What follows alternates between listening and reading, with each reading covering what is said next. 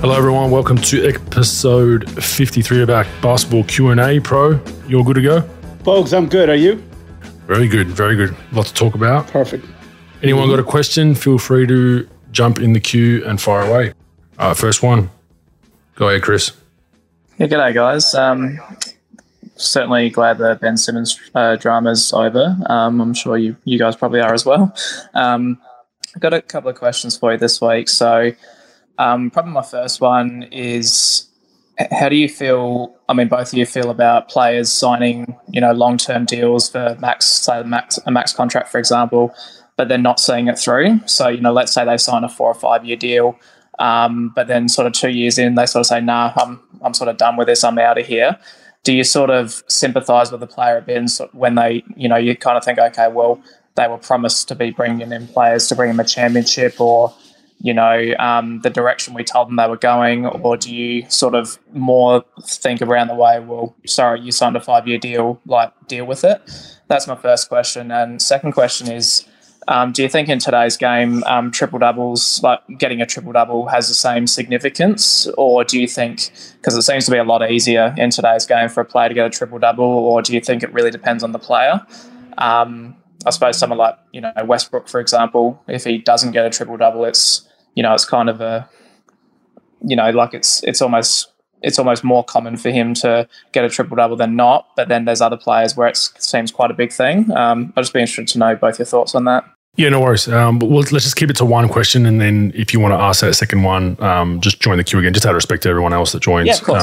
So definitely. We'll do the long-term deal one and get rolling on that. So yeah, thanks for your question, Chris. So look, it's tough, man. I think I'm in the pact of, at least if you've signed a long-term contract, you should at least see out the first couple of years, which was generally the unwritten rule pro back in the day. It was like you'd give it probably 3 out of the 5 before you started getting antsy about wanting to be moved if things weren't going well. But what we're seeing today is, like you said, the Ben Simmons one is a prime example of, you've signed a 5 year deal and within the first year you want out. That's real dangerous territory. We've spoken about it at length on the pod. I think what we're going to see, this is going to come up in the next CBA. There will be no doubt in my mind, and I've got on the run sheet for when we do our pod here in about 30 minutes, is that the owners and the front office and the NBA execs, this is not a good thing. It's not a good thing for the game. And look, there are circumstances where, franchises and players go separate ways, and it's respectable and whatnot. But first year, I'm not for that. You look at the James Harden side of things, where I think the way James has structured his contracts to an extent, and his agent, should be commended, because he's used the loopholes of being able to do those 2 year deals. He has all the leverage every single time he's still under contract, because for those that aren't familiar, all he said was, I want to get traded. I only want to go to Philly. And his deal expires at the end of this season. So if someone else comes in, a la, Toronto Raptors did with Kawhi, they took that risk, but they've only got, they had at least had Kawhi for the whole season. Someone trading for James now would have him for 30, 40 more games. And then he's on record as saying, I'm going to Philly. I'm going to sign there. I'm not signing with you in free agency. So then it hinders where he can be traded, but all the power then is still with the player. And you want players to have power to an extent, but if you're signing contracts, you want some teams to at least receive some compensation. So I'm not a huge fan of it.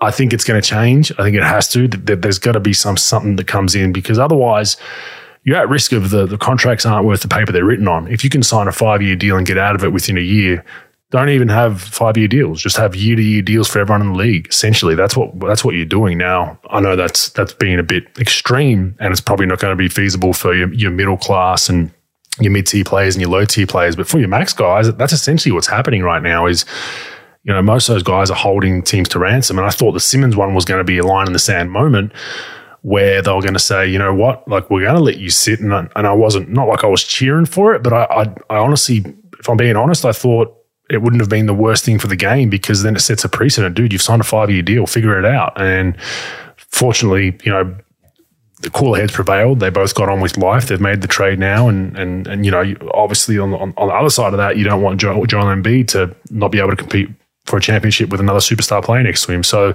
there's a lot of different things, Pro, but I think back when I, first came in the league, a lot of guys that signed 5-year deals, they'd sign them knowing the franchise wasn't in great shape, but they'd at least give it the first 3 or 4 years before they started rattling their tins to get out, Pro. I'm not sure what your thoughts are on it. I mean, obviously, you would want everybody to sort of honor what they have, like the team honor the contract as far as trying to put as many pieces together around the player, and then the player playing out the contract the best of their ability. Rick Carlisle taught me something when I was working for him. He said something that was really smart. He said, look, it's all about, I think I was going through my own negotiation and contract, and he goes, Mike, it's all about leverage. And I think that's really true. Like, whoever has the leverage in each situation is going to prevail. Philly had all the leverage in the Simmons deal, all the leverage, because they're still winning decently. They needed to make a deal, but they could have afforded just to sit on it. Plus, you had a GM that was gonna like die on his sword as far as getting a James Harden deal done. So he was, like I said last week, he wasn't going to trade for anybody. So like, in this situation, they had the leverage. But most situations, like James Harden and LeBron and most of his situations, they've got all the leverage. When they sign the deal, they could just sit. And I think the leverage is more not about sitting, but trading. Like this, and I'll talk about it in the pod, like that's the biggest problem, is these players now, the sort of blueprint is, if you're a superstar, top 10, top 12 player, put it through your agency like James Harden did, is like, look, if you trade for me, I'm not going to really, you're not going to get my best effort. I'm not going to re-sign with you.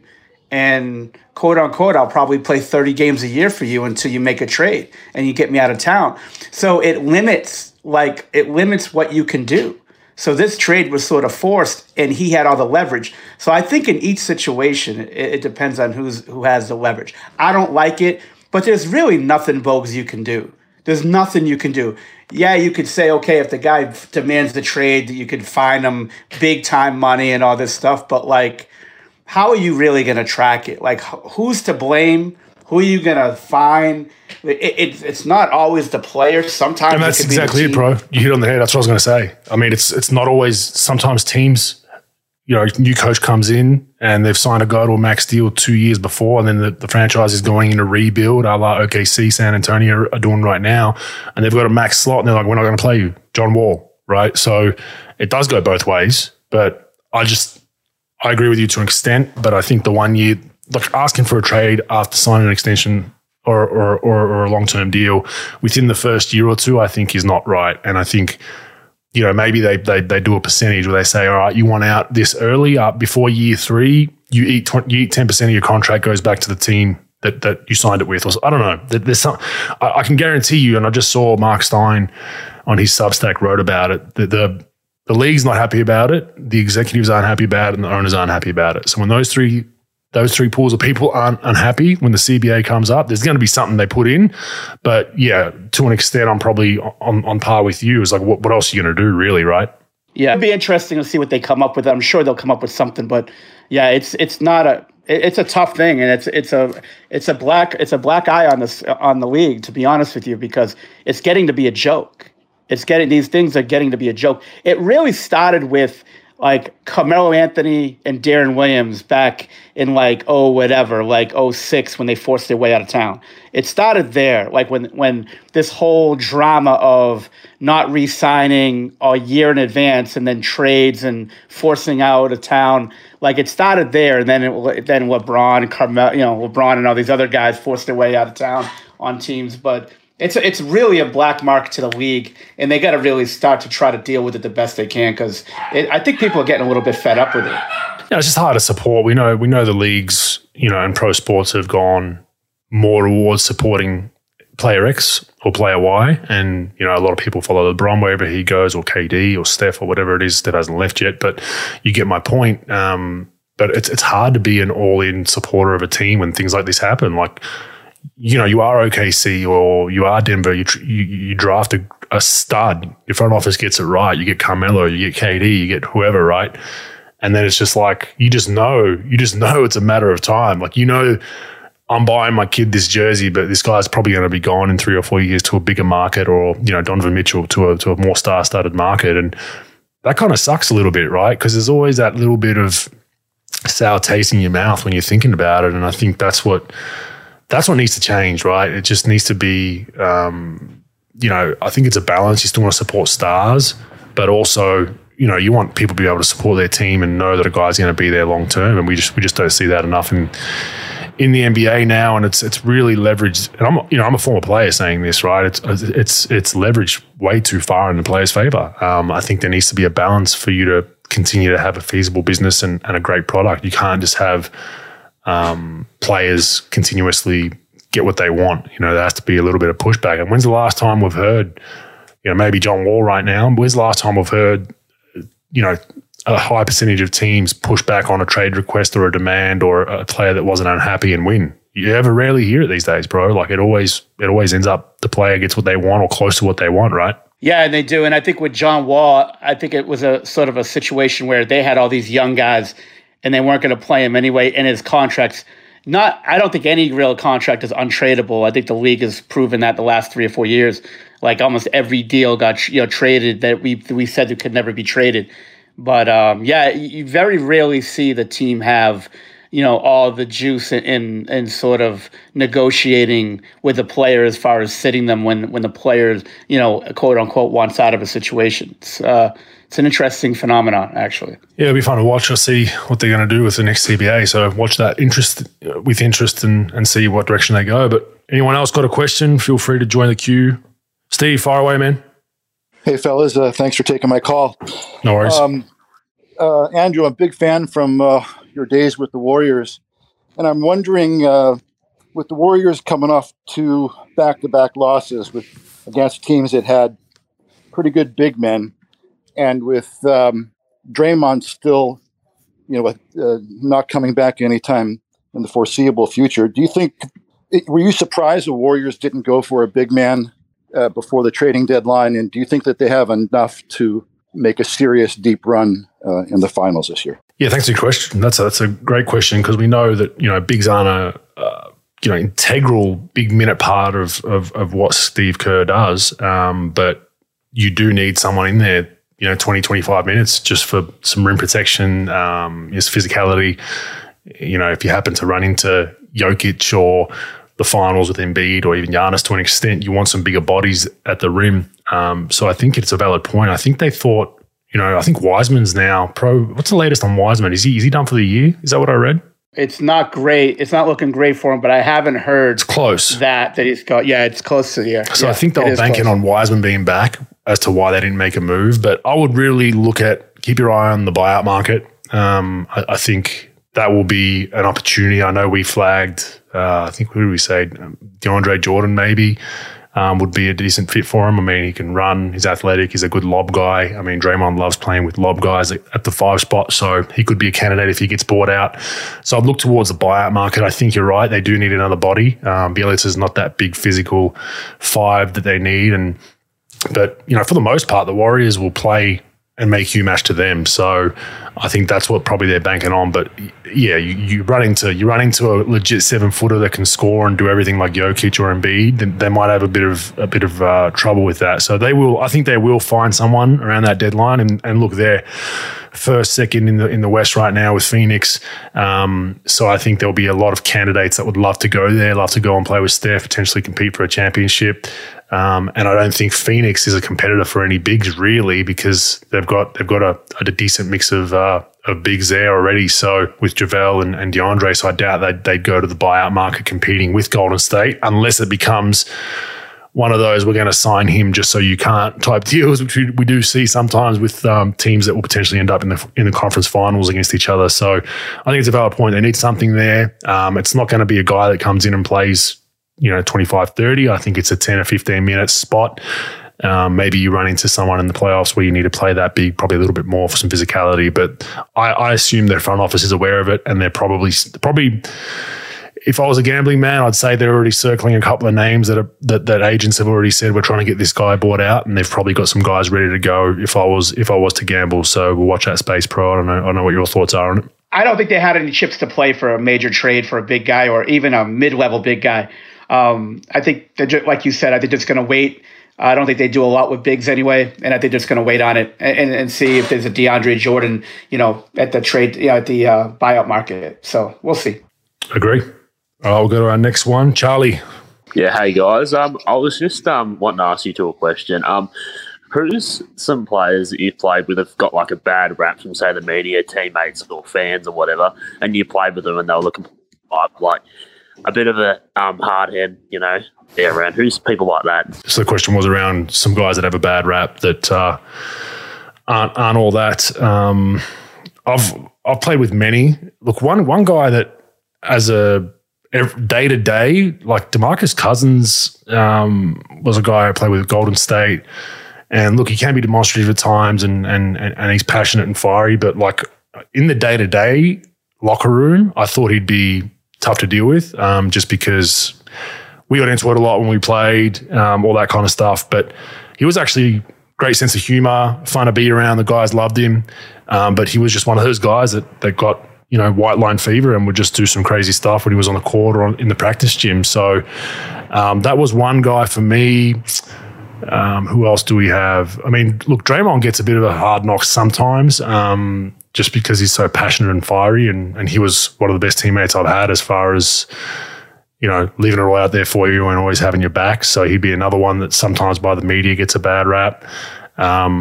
KD has he goes back and forth with people on social media and whatnot, so he gets a little bit of a bad rap for that because people don't like that for whatever reason. They don't like you defending yourself when people are giving you shit, but he was pretty quiet for the most part and soft-spoken. So, they're three guys that behind the scenes that I thought I'd have a different experience with, if that makes sense. But, I mean, there's countless examples, Pro. You would have had truckloads coming through Dallas, especially as much as a revolving door it was when you were there.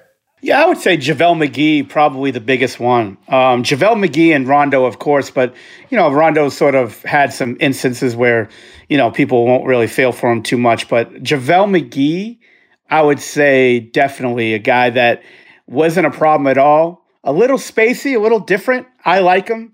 But whatever you told him to do, he did on a daily basis. Like you be here at 8:30, he'll be there at 8:30. He'll work on whatever you ask to do. Now in games, he can get a little out of control when he tries to make plays on his own. And I would say another one is Nerlens Noel. Same thing. I think Nerlens is the type of guy that, like, if you don't tell him anything and he just does it on his own, he probably won't work as hard or be as diligent. But if you tell him exactly what you expect out of him, he did exactly what we all asked with him in Dallas. So I would say those two guys for sure. And they got really bad raps, especially JaVale. I think JaVale's a great guy to deal with. I think a lot of people are, how that is, Bogues. A lot of coaches, when they get a guy that has a bad rap, sometimes they treat him differently and they don't really give him a benefit of the doubt. And then it ends up being a bad match. But I think if you just sort of treat everybody into, let them, have their back until they give you a reason not to, I think that's probably the best advice I would give to anybody acquiring a player like that, And JaVale's a prime example. Like his body, athleticism, length, that's a huge asset. And it just felt like in Washington, he wasn't around the best teammates, let's be honest, the best veterans at times through that whole organization when he was a young fella, which can have a bad effect on how you think the NBA is and what you think the norm is. I think sometimes for guys like that, it's like you said, it's a matter of a coach pulling him aside and saying, hey, I know you want to get in your bag and thrill the crowd every now and then and you love, but I need you to do X, Y, and Z. And then as a coach, you got to be like, hey, like in your own head, I'll give him one of those stupid plays a game. Like I might say, if you're doing all these other things for me, hey, like I might call a play for you where you can ISO from the top of the key and try to put it behind your back and like shoot a running hook if maybe once a game, right? But then if it becomes more than that, you have a chat to him. But I think that communication's gone too from some coaches. And I think he came into a system where Gilbert was there. They were kind of coming out of that potentially a conference finals team against Cleveland to where are we going, starting to have aging veterans in Brendan Haywood and Gilbert and Antoine Jameson and Deshaun Stevenson. They had a bunch of guys, and it was like they were in the transition, and then it all started to fall apart. And JaVale found minutes in a system that really didn't have too much discipline, and it kind of hurt him a little bit because he did some crazy things. But I think you're totally right. I think no one really invested time in him as a young fella back then. I mean, but that level of athleticism and body and length, that's an asset for most teams if coached properly. And I think sometimes we scapegoat the athlete like JaVale, but I think some of that blame is on his coaches in his first couple of years, because he's a very good rim protector. He can run the floor, the best of them. And in his prime, he was tough. But like you said, in his prime, he would do one or two stupid things, get benched, and then it'd set him back 3 or 4 games till he found his confidence again. So I totally agree. I think JaVale's a really good example, and Nerlens Noel, turning down that contract still, he's got to be waking up in a cold sweat. That stings for sure. That definitely stings. But yeah, I agree.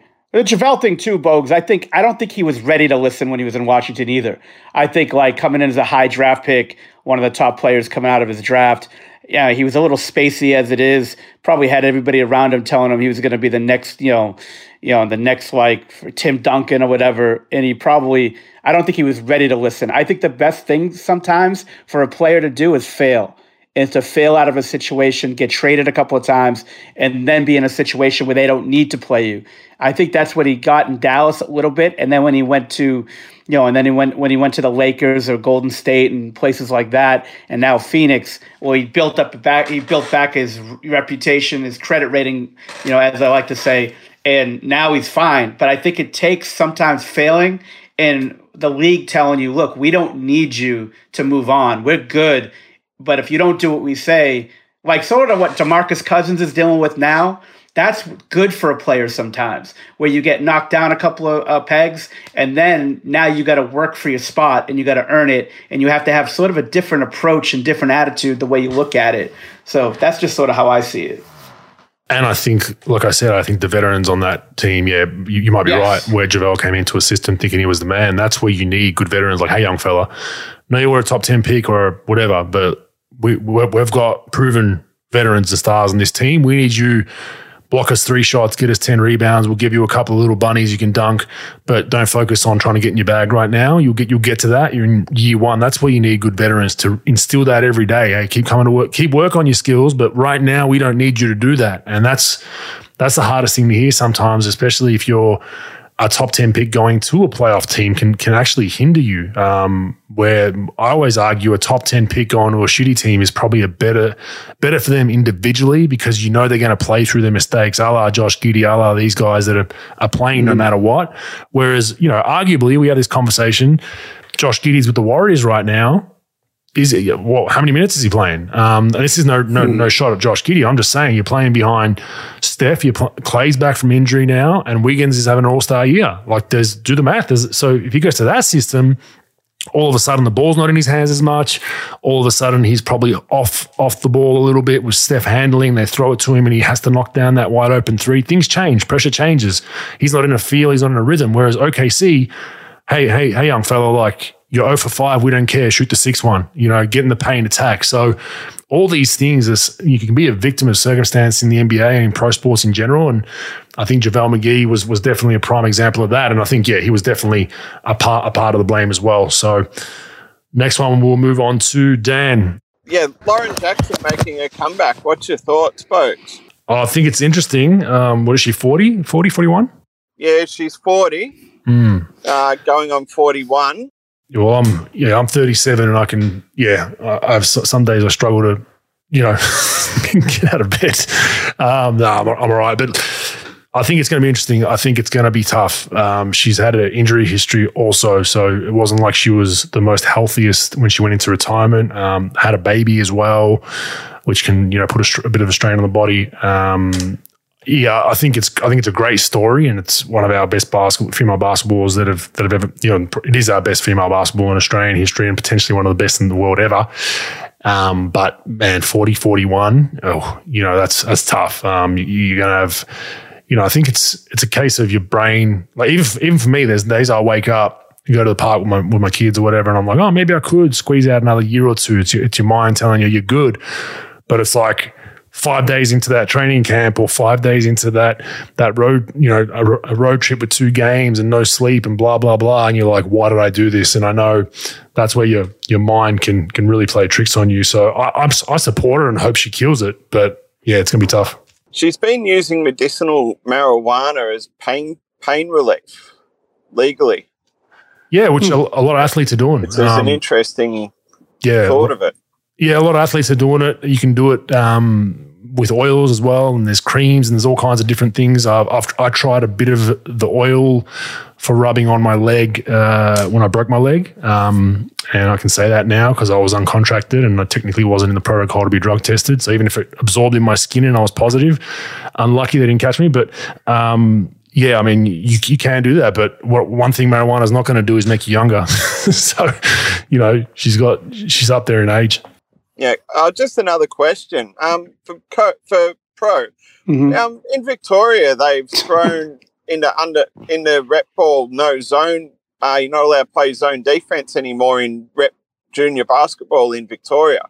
Is that a thing that's in America or not? Not a common thing. So pro rep is juniors. So it's basically, I think is it 14, 16s under? Or is it 12?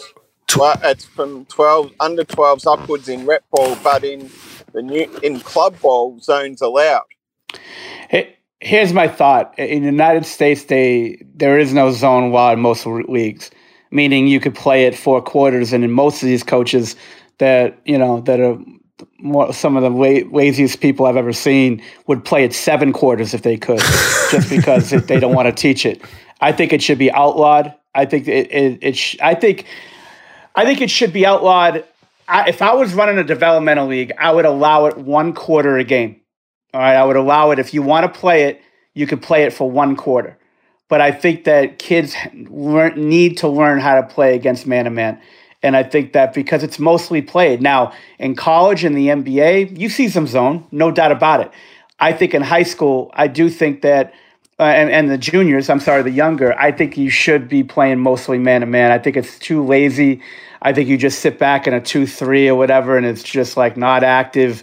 It's just not, I don't think it's good for the game. I can't speak on the game. I'm not the president of everything, but I just think that it's bad for the game when all you see is these zones. I just think it's a very lazy way to coach. And I think it's a very, I don't think it's teaching the kids anything. And then 90% of the schools, probably in high school, when these kids get up in the United States, play man-to-man on one level or another. And now they're behind the 8 ball. I think seeing both is good.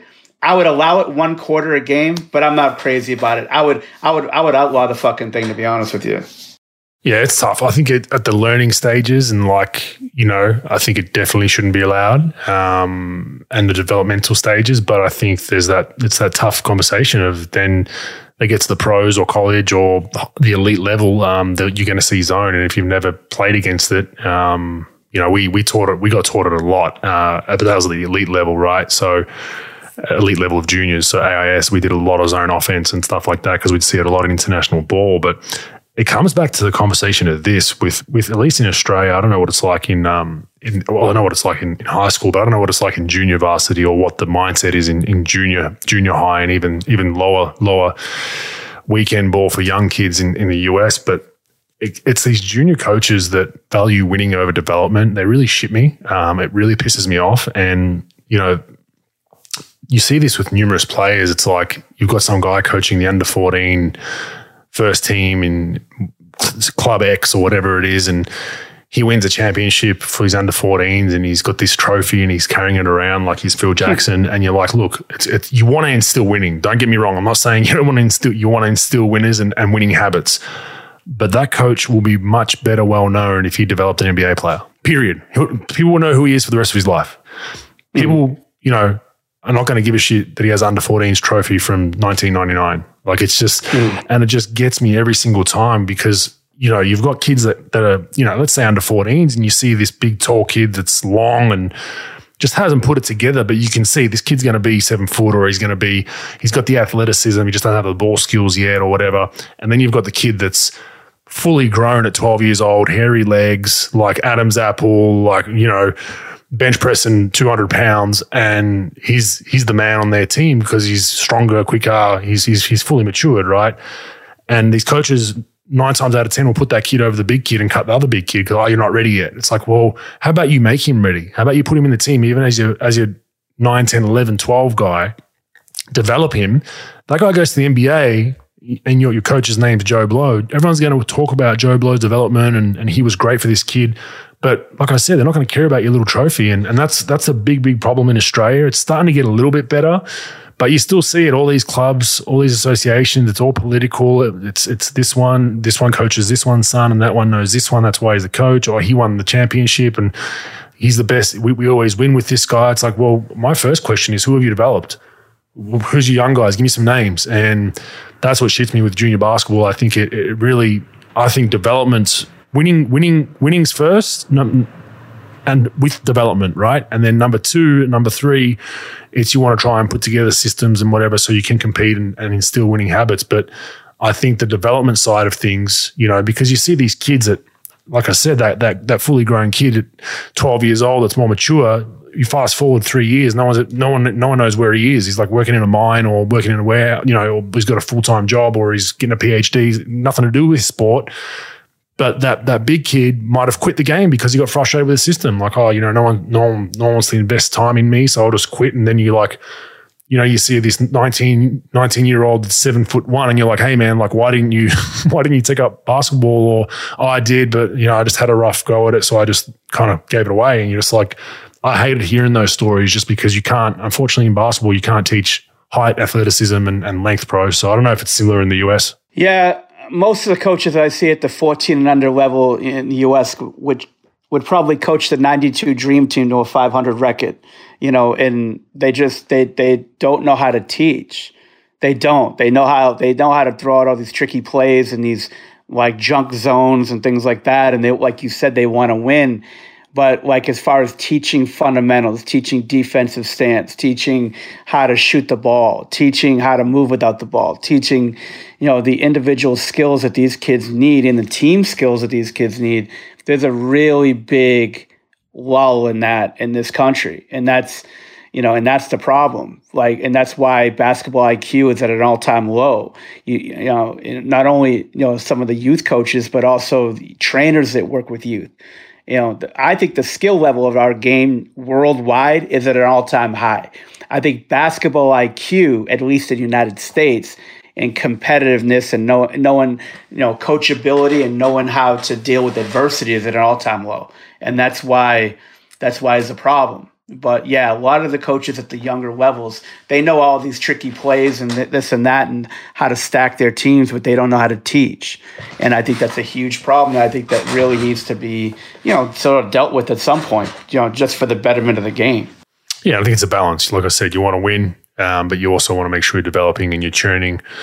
The goal for clubs, at least in Australia, should be you get a kid at under 12s and you want to see him progress to each age level with more skill and more development and more coordination, athleticism, skill, and we don't really see that. We see kids moving around a lot, which is a separate issue, but we also see we win at all costs. So hopefully those listening, if you are from an association, really instill development and new people that are on boards at associations do not over-incentivize results at a young level. Like if you're developing 2 or 3 great players every year, but you're in the middle of the pack, I would take that over winning a championship and never developing anyone. So food for thought. Last one, Craig, fire away. Thanks, Bogues. Great to hear about Aaron Baines in that article a couple of weeks ago. So really happy to hear that he's on the mend. Really good. I just wanted to get your thoughts on actually defining what an MVP is. Seems to be the perception of what an MVP is these days. It's about, obviously, putting up points and everything. And we've sort of gone away from actually being the most valuable player to the team. So I wanted to get both your thoughts on that and whether the Suns and Chris Paul maybe he's getting overlooked with that. Yeah, I think maybe Chris Paul is a little bit because they are a pretty well stacked team. But let's not forget they weren't that team without him. So he's done a really good job of just instilling winning habits there and and keeping them accountable and professional and all that kind of stuff. So I think an MVP for me is if you take that player away from that team, what do they look like? And that's why I really think Jokic is the MVP this year, because I don't think Denver, I don't even know if they're a playing team without him this season, Pro. I really don't. I think they're towards the bottom of the West. The games that they're competing in off his own bat, let's not forget, no Murray, no Porter Jr. Take Jokic away from that roster right now, they're down there with Portland, in my opinion. They're down there somewhere. Maybe scratched and competing with the Lakers for 8, 9, 10. So I look at removing that player. Now, there are people that do get screwed. Chris Paul's one of them, because people say, oh, he's got Booker, he's got Aiden, he's got a lot of good players that he can have a bad game or two and still win. But yeah, you take that player away. The year we went really well with Steph Curry, we won the championship. You take him away from that roster, we're probably a playoff team, but maybe we're in there somewhere, like 6, 7, 8, 9, 10. But he jumped us 6, 7 spots, and that's what I look at. Do you make other players better around you?